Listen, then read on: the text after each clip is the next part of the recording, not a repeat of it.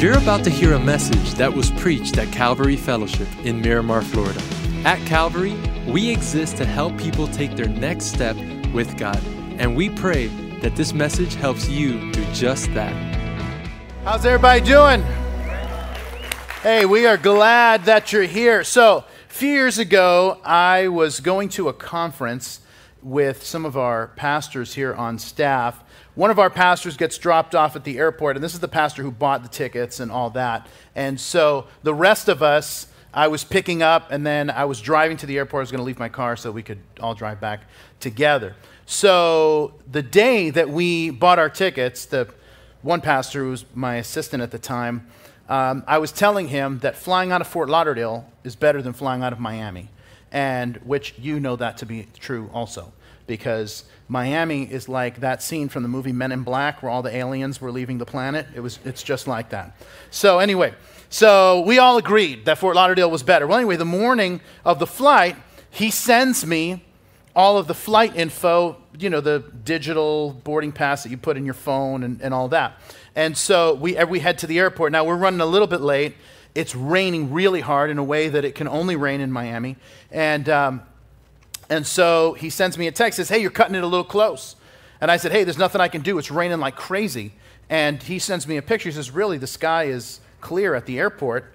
And at this point, I'm at about 595, and I'm getting close to I-95. So I'm getting pretty close to the airport. And Pastor George, who you know is our worship leader, I have this feeling, and I say, George, send him a text and ask him what airport he's at. And so George says, he says Miami. And anyway, I cut off 3 lanes of traffic to get on I-95 South because I'm 30 minutes away from the airport and my flight leaves in an hour.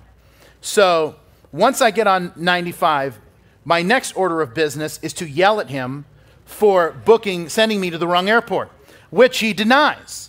And he says, I sent you all the flight information and it said Miami. And I said, yeah, but we all decided that day that Fort Lauderdale was better. And he says, and I agree that Fort Lauderdale was better, but that doesn't change the fact that we bought the tickets from Miami and I sent you all of that info. And I said, do not sass your pastor. And so anyway, so there's also another little problem that we have that I didn't realize until we were driving, and that is I got all the way to the left into that, you know, those speed lanes that they made on I-95? I get into one of the speed lanes, and Pastor George says to me, he says, hey, listen, when you're in the speed lane, it doesn't open up before you get to the airport. It opens up after when you're closer to downtown. And so we're going to have to get off downtown and turn around. I said, there's no time for that. He says, there's no way. What are you going to do? And I said, George, listen, God will make a way where there is no way. And if God does not make a way, those little plastic strips don't stand a chance against my car. And, well, this makes George very nervous. And so he's like, well, I don't, what are you going to do? I'm like, George, don't worry about it. Don't worry about what I'm going to do. I'm going to take care of it. And so then it says, you know, airport, 2 miles. And he's like, okay, it's 2 miles. I mean, what are you going to do? I'm like, dude, it's fine. I've got it taken care of. And then it's airport, 1 mile. And he's like, no, doesn't know. I don't know what you're going to do. And I'm like, dude, just relax. It's all fine. And so then it says, you know, half a mile. And then he's like, okay. And he starts holding onto the dashboard of my car. And he's like, all right, you do what you're going to do, but you're getting close. Anyway, if you ever drive down that and driving down 95 and you see an opening in those strips right before the airport, you're welcome. So, but I'm telling you, this is what happens. And our lives look like this so often, worrying about things that never end up happening. And for some of us, listen, this idea of worrying is such a huge challenge. For some of us, not a big deal, others of us. And if you're married, I can assure you of this. One of you is a worrier and the other is fazed by nothing. And if you're a worrier, you're married to someone who has never been worried about anything in their entire life. In fact, if you're the worrier, you worry about that. That's like, they don't worry about that, and that is a worry to me. And so that creates a different problem. And this is really at the heart of what we're going to talk about in our time together. And that because what we worry about reveals what our core devotions are. Now, let me explain what I mean by that. My kids aren't worried about the bills in my house getting paid. Isn't that weird? They don't worry about that at all. In fact, they're so not worried about it, they've never even thought about it. And I'll go on a limb to say that's probably the same thing is true at your house too. Where that's why your kids will go outside and they'll just leave the door open. And they're like, it's so hot out here. We need to air condition the outside too. And they, they have no context of FPL and what that costs or doesn't cost. And why is that? It's because they're not focused on it. They're not devoted to your FPL bill. That's why they don't listen when you tell them they got to close the door. And it's the same reason why we as parents, we've got concerns for other people's kids, but we don't worry about them in the same way that we worry about our own kids, because our worries reveal what our core devotions are. And so the question is, and this is really at the heart of what we're going to talk about, is how do we stop worrying about all of these things? And Jesus is going to show us, because there's a gift that Jesus wants to give us. It's in the Gospel of John, chapter 14. He says it this way: "Peace I leave with you, my peace I give to you. Not as the world gives do I give to you. Let not your heart be troubled, neither let it be afraid." This peace that Jesus gives to us sometimes comes in just a supernatural way. And if you've ever been through maybe a season of loss and you lost someone close to you, there's a supernatural peace that God will give you in moments like that. There's also times where this peace comes in almost a very natural way when we change our focus and we change our devotion. And this second one is really at the heart of what Jesus is going to talk about in this section of his most famous sermon, the Sermon on the Mount. So we're going to start in Matthew chapter 6, and we're going to start in verse 25. And it says this: "Therefore I say to you, do not worry about your life, what you will eat, what you will drink, nor about your body, what you will put on. Is not life more than food, and the body more than clothing?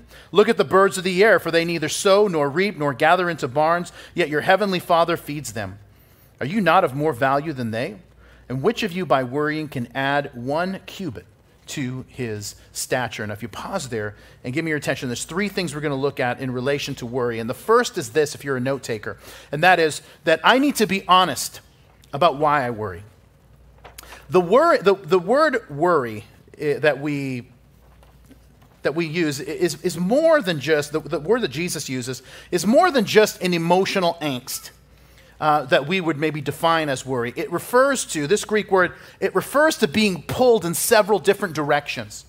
And once again, what Jesus reveals is what the true nature of why we worry in these verses. And you see, he says, you're worried about what you eat, what you drink, your body, what you'll wear. And what it really reveals is 2 things in particular that we're going to look at. And the first is this, if you're a note taker, it reveals, number 1, our security. Because the issue isn't food per se. Even though in this culture, food was it was a bit more involved in getting food, and food is a little scarcer. But Jesus is revealing that when we worry about food, we're worrying about not having enough to meet our needs.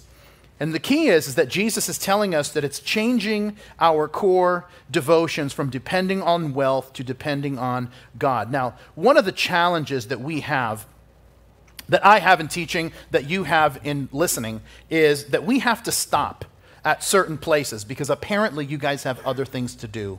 All right, and so it's like they won't let me teach 3-4 hour sermons as much as I would enjoy that, but you guys aren't into that quite as much, and that's okay.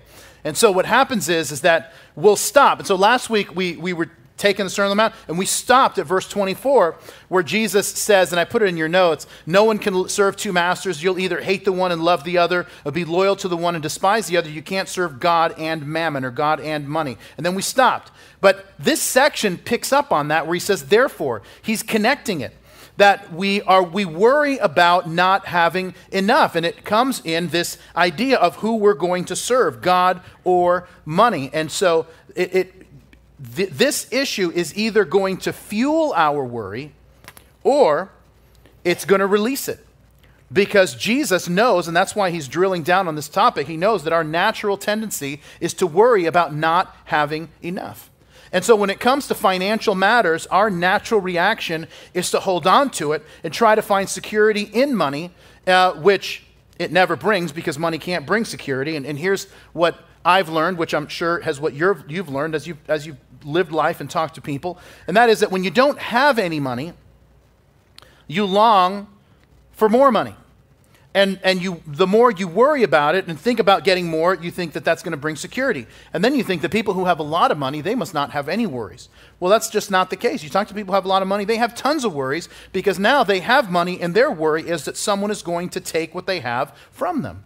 And this is the problem with trusting in money. It's an issue of security. And what we have to do is change our core devotion from trusting in money to trusting in God. The other issue is what he says, what we put at number 2 in your outline, is our legacy. And what he means by that is, that life is more than food and the body more than clothing. So when we try to say, but I just, what do we do with our body? And so I've done this for probably the last, a good while, 6-7 months now. I try to exercise every day. Now, I know that comes as a shock to most of you because you're like, really? You look like you never get out of bed. But what I found is something that I really like to do. And what I really like doing is walking. And so I walk 3 miles every day, 7 days a week with a 30-pound backpack on my back. And it is totally miserable, and I love it. And honestly, every morning, and I don't know if you do, the people who exercise do this, but every morning I wake up and I tell myself, I'm not doing it today. I'm on a streak of 150 days in a row. And I'm like, today the streak ends. And I'm saying that as I'm putting on my sneakers and grabbing my hat and grabbing my AirPods. And then I'm like, I am not doing this as I grab my keys and walk out the door. And then I'll say, you know what though? I'm just going to walk a mile and then I'm coming home. And then I'm like, well, if I'm already out, I may as well do 2. And then I do 2. Well, I'll just do 3. And then by the time I get home, I'm like, man, I feel great. I'm going to do this every day. And then the next morning, it's just like, I'm not doing this. You know what I mean? I do this every day. Now, initially, I started running, and that was horrible. And so I stopped. And people, I have, there's so many people in the church that are runners, and they would tell me oh, you just got to keep going. Wait till you get the runner's high. Runner's high never came. Runner's cramps showed up every day. And that was the thing. And then I read this passage in Proverbs. It says this. It says, the wicked run when no one is following them. And I just said, this ain't biblical. I'm out. So, and I'll tell you, when I used to run, though, I would run, and I would say to myself, I'm not adding 1 minute to my life by doing this. And I know people say, that's not true. Healthy people live longer. Listen, healthy people live as long as they're supposed to. And no matter how many squats I do, I'm not lasting 1 day beyond my expiration date. And that's just the reality. And so, I'm not getting to heaven and telling God, no, I'm not supposed to be here. I did crunches. So, send me back. And God's going to be like, they were Nestle's crunches, so relax. So, point taken. So, And I know, and once again, people take this to such an extreme. They're like, so what you're trying to tell me is that if it's not my day, I could jump off a building and I would live. That's not what I'm saying. I'm saying if you jump off a building, today's your day. So that's what I'm saying. So, but I love it in the New Living Translation. It says it like this. I put it in your notes. Can all your worries add a single moment to your life? And if you say that, and just to kind of complete the idea, what's the point of working out and eating healthy? Because actions have consequences. And eating healthy and exercising impacts your life. And by and large, people who eat right and exercise, generally speaking, live longer. And once again, also because we're called to honor our bodies, and according to 1 Corinthians 6, treat it like a temple. Many times I treat mine like a temple that's undergoing an expansion project. And we're adding a new wing to the glory of God. And but I will say this, while the number of our days is up to God, I really do believe that God has given us a say on the quality of life that we live. And I really believe that that's part of the benefit of exercising and eating right. But listen, worrying doesn't give us more life. Instead, it actually robs us of life. And there's so many people who have just literally worried themselves to death. There was a study that was done years ago, it's probably 20 years old now, but the University of Cincinnati did this study, and here's what they discovered. 40% of what most people worry about never happens. 40% of what most people worry about never happens. 30% of what people worry about is stuff that has already happened and cannot be changed. 22% of our worries regard problems which are beyond our control. And then 8% of what we worry about are situations over which we have any type of influence. And every time I start feeling that, or I start feeling some level of anxiety, I start thinking this, is there anything here that I can exert some level of influence and change? And if I can, then I want to, hey, let's get to work and do something. And if it's not, I've got to redirect my focus. And because a lot of times, listen, we just start thinking about things that aren't helpful to us. You ever get a pain and start researching that pain online? That's not wise. It's like the worst idea ever. You know why? And because more than likely, you're not a doctor, nor am I. And you're trying to put together facts based on what other people who are also not doctors have had to say. And so, you've got this, I've got this spot on my skin and I'm positive it's cancer. And then, then you go on these forums and you read the comments of people who are also not doctors and also have some weird growth happening. And they're telling you what they think that is. And so it's like, well, I don't know. I think it's cancer. And, some person that lives in Wichita, they told me they think it is too. And so it's just, this is the thing that is amazing to me. We would never do this we do crazy things online that we would never do in real life. Perfect strangers are giving us medical advice. And we're like, yes, I'm going to do that immediately. Where do I order that on Amazon? Will they drop ship? You know what I mean? And it's like, but if I was walking down the street and some guy was like, hey, what's that on your arm? Can I take a look at it? Sure. So, oh, yeah. Are you a doctor? No, I swing a hammer for a living, but this does not look good. And it's like, and then it's like, okay, well, tell me what I should do. No, we would never do that. We'd just tell the guy to go away and we'd file a restraining order. But we do this. I have a friend, this is a true story. I have a friend who was convinced he had skin cancer because he had a spot on his arm. And all the medical forums had confirmed his suspicions. And so I was talking to him, and he's like, man, I think I have skin cancer. And I said, what'd the doctor say? He goes, well, I haven't gone to the doctor. And I'm like, but you went to WebMD, right? And like, well, yeah. And so I'm like, well, you just go to the doctor. Well, he goes to the doctor, and the doctor looks at, I wish, there's just certain things, and I just wish I could be a fly on the wall. But the doctor looks at him, and he's like, look, I think I have skin cancer, and you can see it. It's really bad. And he shows him a picture of what he saw online, which is some like gangrene, something or other. And the guy's like, okay. And the doctor comes over, he takes a little bit of lotion, puts it on there, and he goes, you're cured. Get out of here. And this guy had a new lease on life. He called me. I'm telling you, he was a changed man because he went from knocking on death's door to needing to moisturize a little more just in a matter of 15 minutes. And it was amazing. But this is the thing that happens is that when we worry about stuff, we start thinking about stuff that we shouldn't, and it never leads somewhere good. Well, Jesus goes on. Look at verse 28. He says, so why do you worry about clothing? Consider the lilies of the field and how they grow. They neither toil nor spin. Yet I say to you that even Solomon in all his glory was not arrayed like one of these. Now if God so clothes the grass of the field, which today is and tomorrow is thrown into the oven, will he not much more clothe you, O you of little faith? Now if you pause there and give me your attention, the second thing is when we talk about, I need to know why, I need to be honest about why I worry. The second thing is this, is I need to change my focus to eliminate worry. And this is really at the heart of what Jesus is talking about. A few years ago, I took my kids to Disney World, and we were at the Magic Kingdom because we're going to ride It's a Small World because, why not have a song stuck in your head for a month? And so the kids get in line, Carrie and the kids get in line, and I go and park the stroller.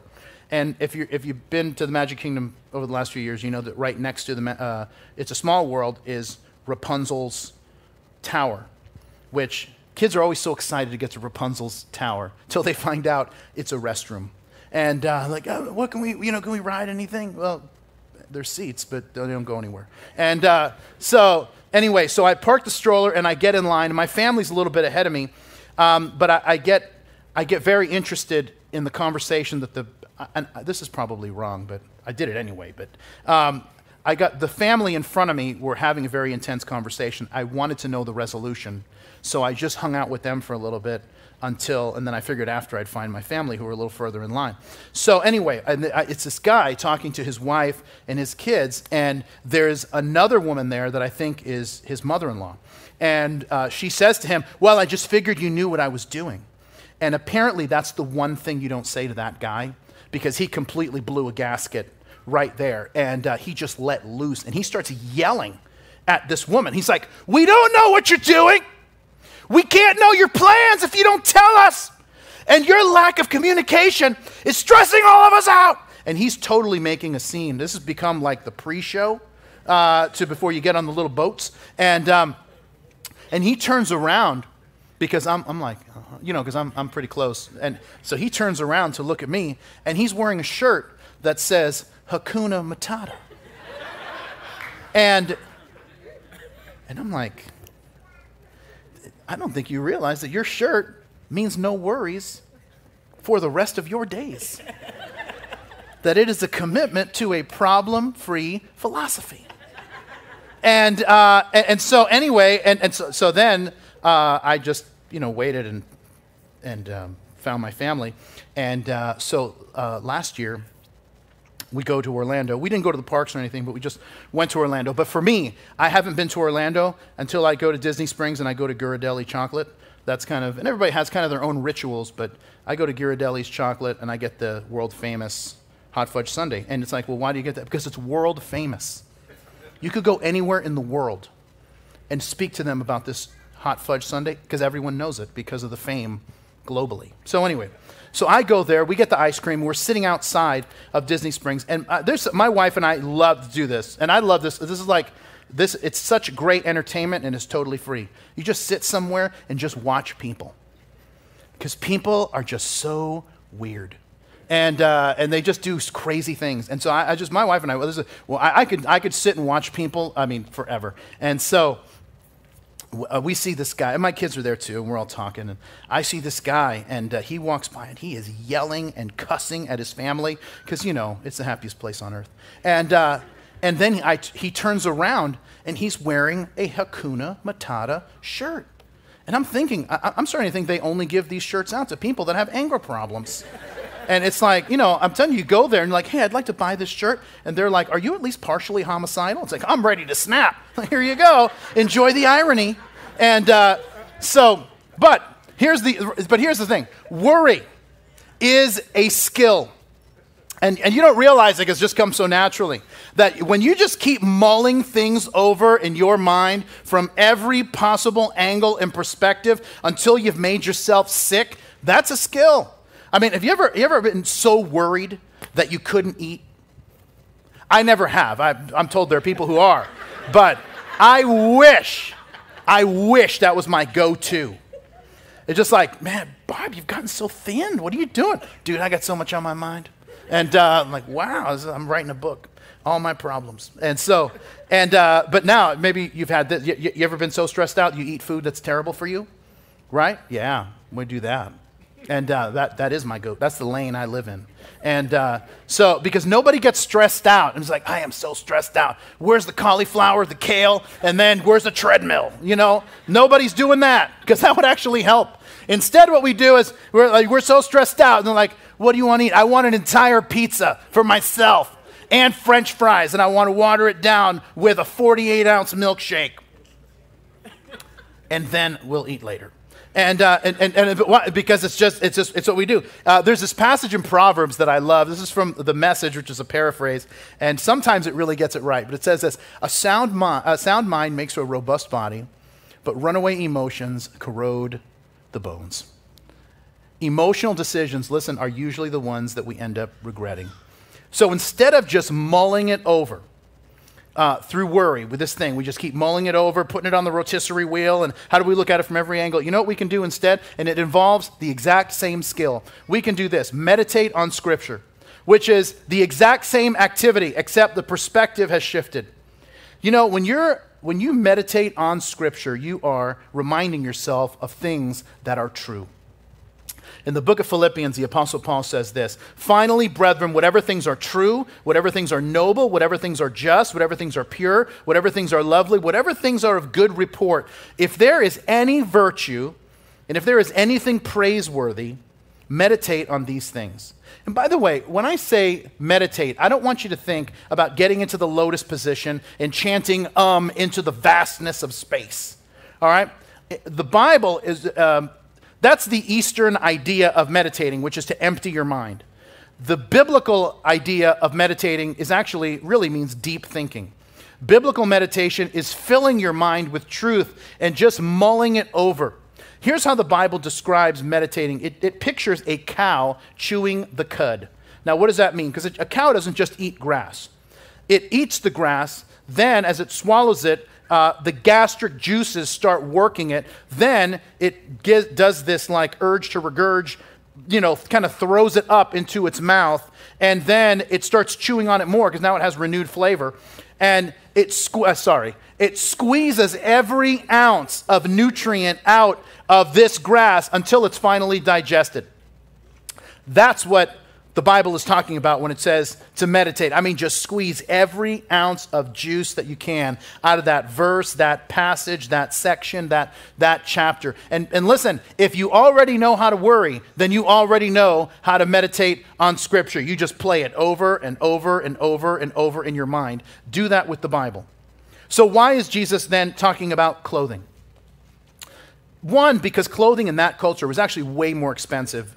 It was a little bit difficult to get. It was way more expensive to produce. But clothing, especially in our culture, speaks of status. It speaks of your standing in life, and it's worrying about what others see when they see us. And I mean, think about this. I mean, why do we wear certain brands of clothing?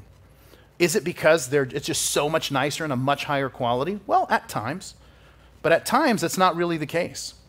So I guess this is about 2 years ago. I went to the Lacoste store. You know that brand, Lacoste? They have the little alligator on their shirts. So I go to the Lacoste store with my son. I wanted to get a polo shirt, and I picked one up, and I was like, wow, this one's really nice. And then I saw that the one shirt was $90. I was in shock. So the clerk walks up to Xander and I after I was like, $90. I could almost buy a gallon of gas for that. And so, sorry, I can't even help myself. And so the clerk walks up to Xander and I and says, hey, can I help you? And I said, yes, I would like a polo that doesn't cost $90.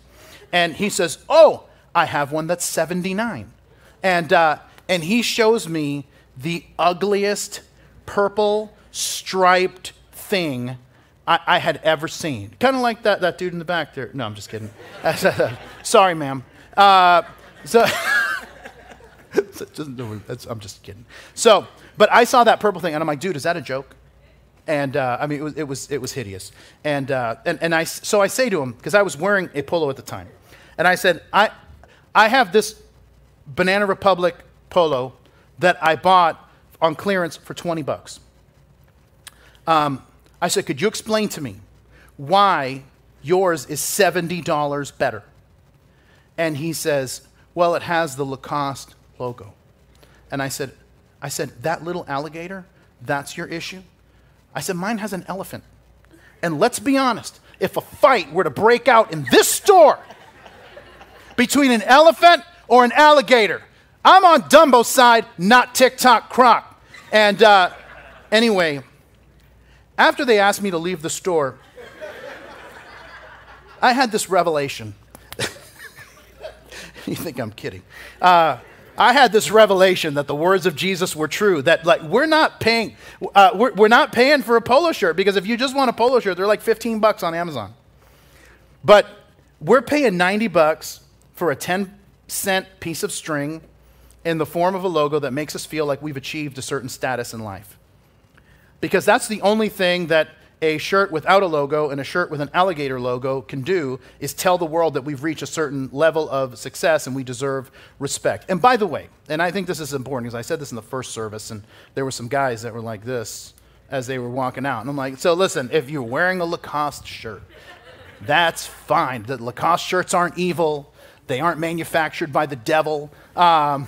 Maybe priced by him, but we're not sure. But listen, it's that worrying about status and what other people think creates anxiety. And the reason is because we're living for the approval of other people. And listen, we're living for the approval of other people who don't even care about us, and it's so easy to get caught up in this. It's the same reason why someone on your block buys a car, and then there's like this outbreak on your street, right?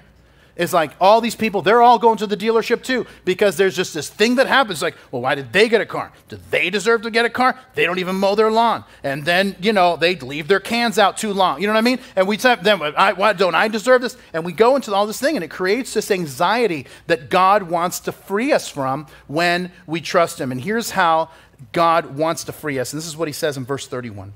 He says, therefore, in light of all those things, do not worry, saying, what shall we eat? What shall we drink? What shall we wear? For after all these things the Gentiles seek.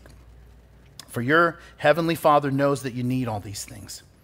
But seek first the kingdom of God and his righteousness, and all these things shall be added to you. Therefore, do not worry about tomorrow, for tomorrow will worry about its own things. Sufficient for the day is its own trouble. And if you pause there, give me your attention. Last thing is that I need to find freedom through trust. Now, Jesus is getting to the point of what he's been building to up to this moment, and that is he's asking believers to act like believers. And he's saying this, he's saying, don't worry about the things that people who don't know God worry about, because they don't know they have a heavenly Father who loves them. They think they've got to slug it out, grind it out for themselves, because no one else on heaven or earth is seeking to help them but they themselves. And listen, for those of us who are believers, you and I are different. We have a heavenly Father who is seeking to glorify himself in our lives and provide for us in the process. And at times, listen, this passage gets twisted in this effort to sound spiritual but actually be kind of lazy. And the point of Jesus' message isn't that our goal should be to not care, because the options are worry or don't care. There's a big chasm in between the two.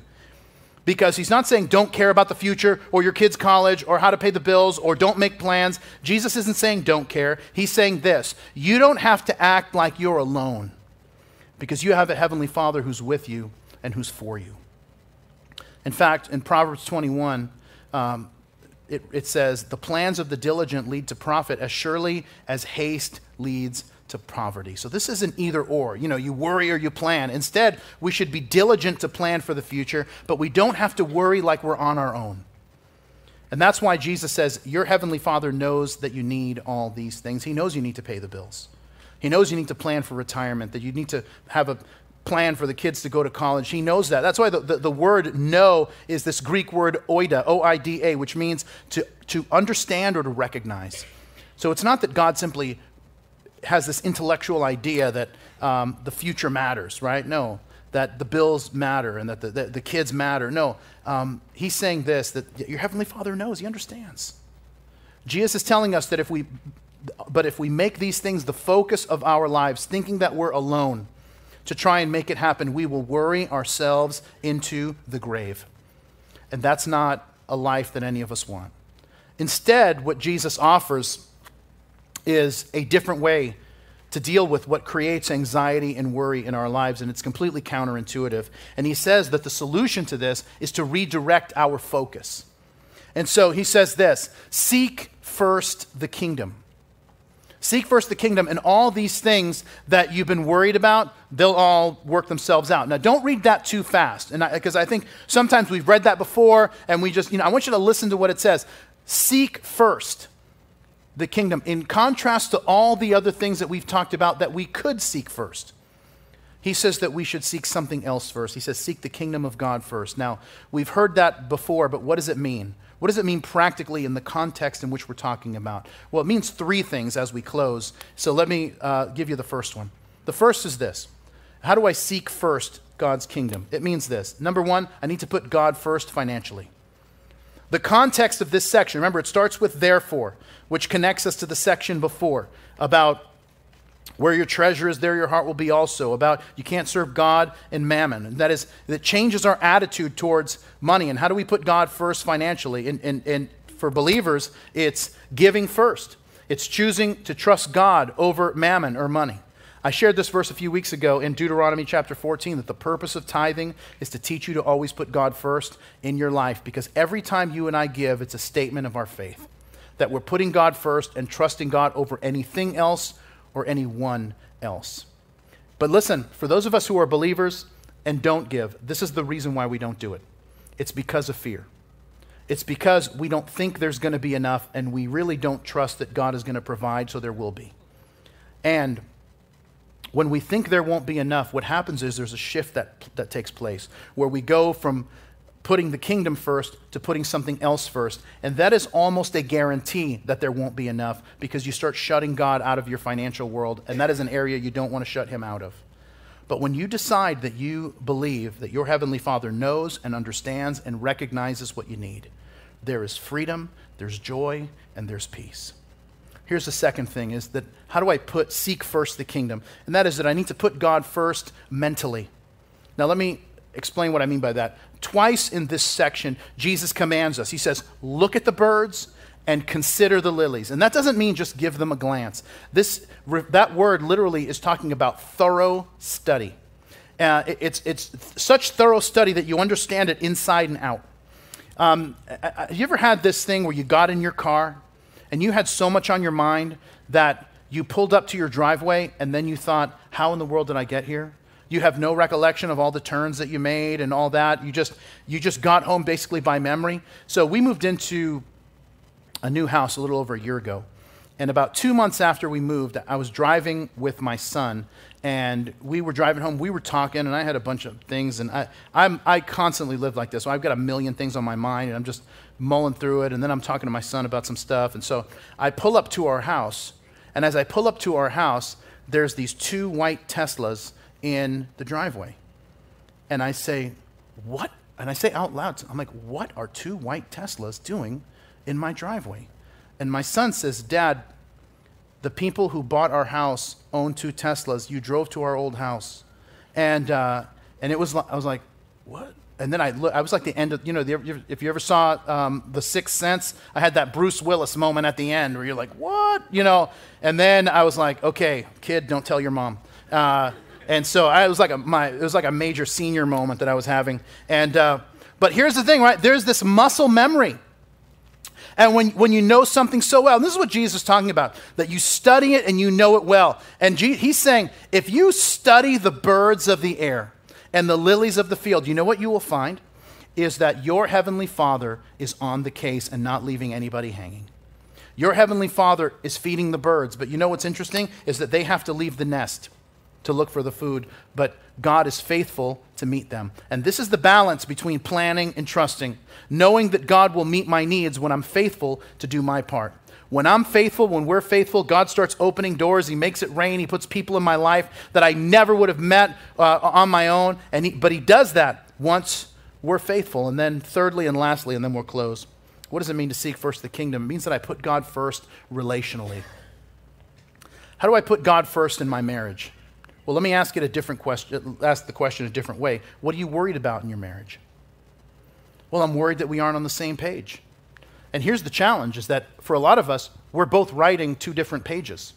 And then we don't talk about the pages. We just kind of expect the other person to know what's on my page and then meet the needs of the things that are on my page. And there's just that's just the recipe for problems and unmet expectations and a whole bunch of other things.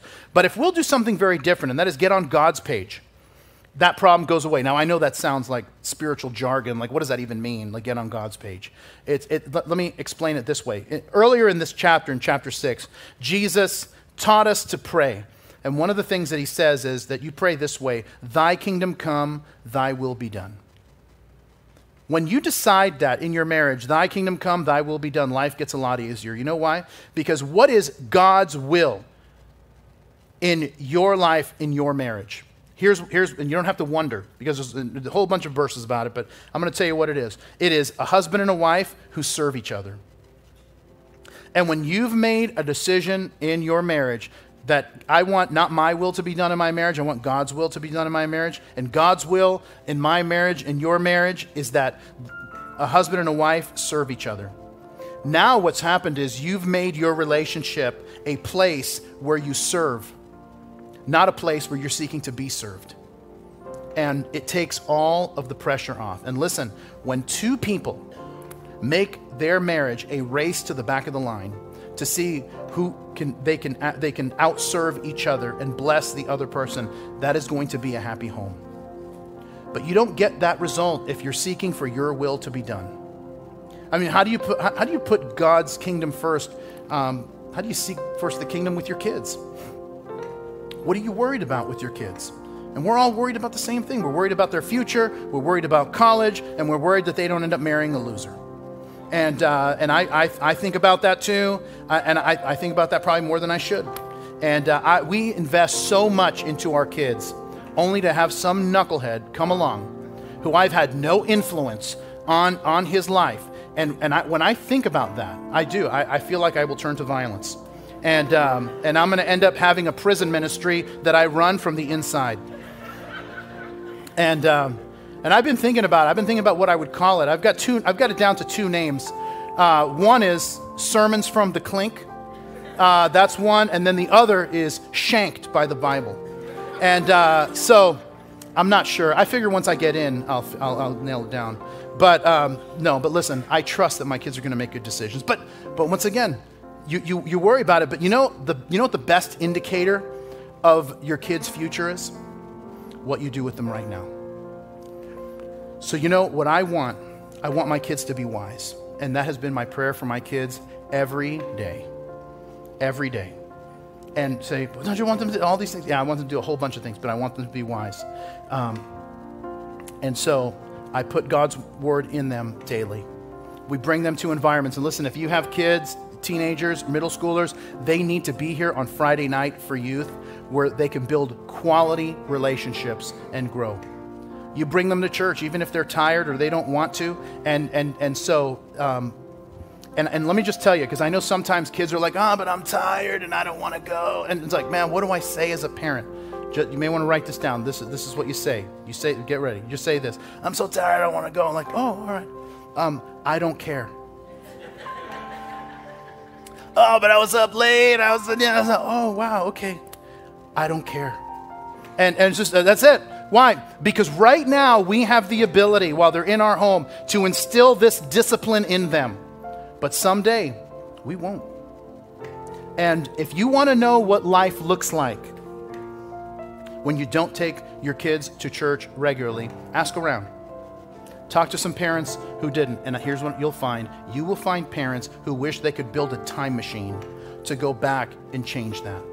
So listen, do whatever it takes to get your kids here. Because we live in a culture where parents essentially worship their kids. And it's like, if the kids don't want to do it, we don't do it, because everything is about the kids being happy. Let me just give you a little insight into life. Life is not about your kids being happy.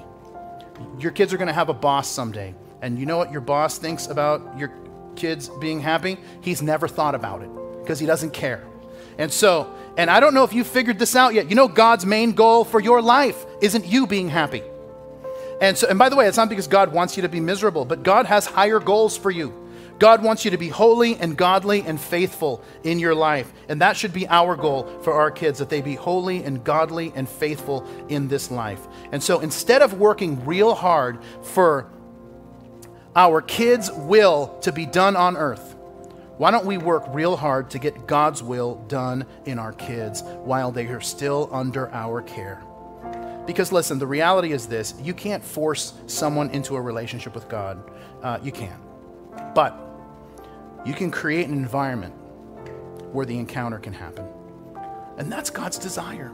That's God's desire for you and for me and for us, is that we experience the peace, the joy, and the freedom that comes when we put God first. And you know what will happen? We will live without a care in the world. Let's pray together. And Lord, we want to thank you. We thank you that you love us, that you haven't left us to slug it out by ourselves, and instead you want us to know you, to trust you, and experience your provision in every area of our lives. So God, we want to trust you. We want to seek first the kingdom and put you first and see what happens, the amazing things that'll take place in our lives when we do. So we pray you do your work, and we pray it in Jesus' name, and everybody said, amen. Amen. Thanks for listening to today's podcast. If today you made a decision to follow Jesus, congratulations. It's one of the best decisions you've ever made. And we as a church want to help you with your next steps. You see, we have a free gift we'd like to give you. And in order for you to receive that gift, all you have to do is visit mycalvary.com/begin. Don't forget to tune in next week for our next podcast. God bless you.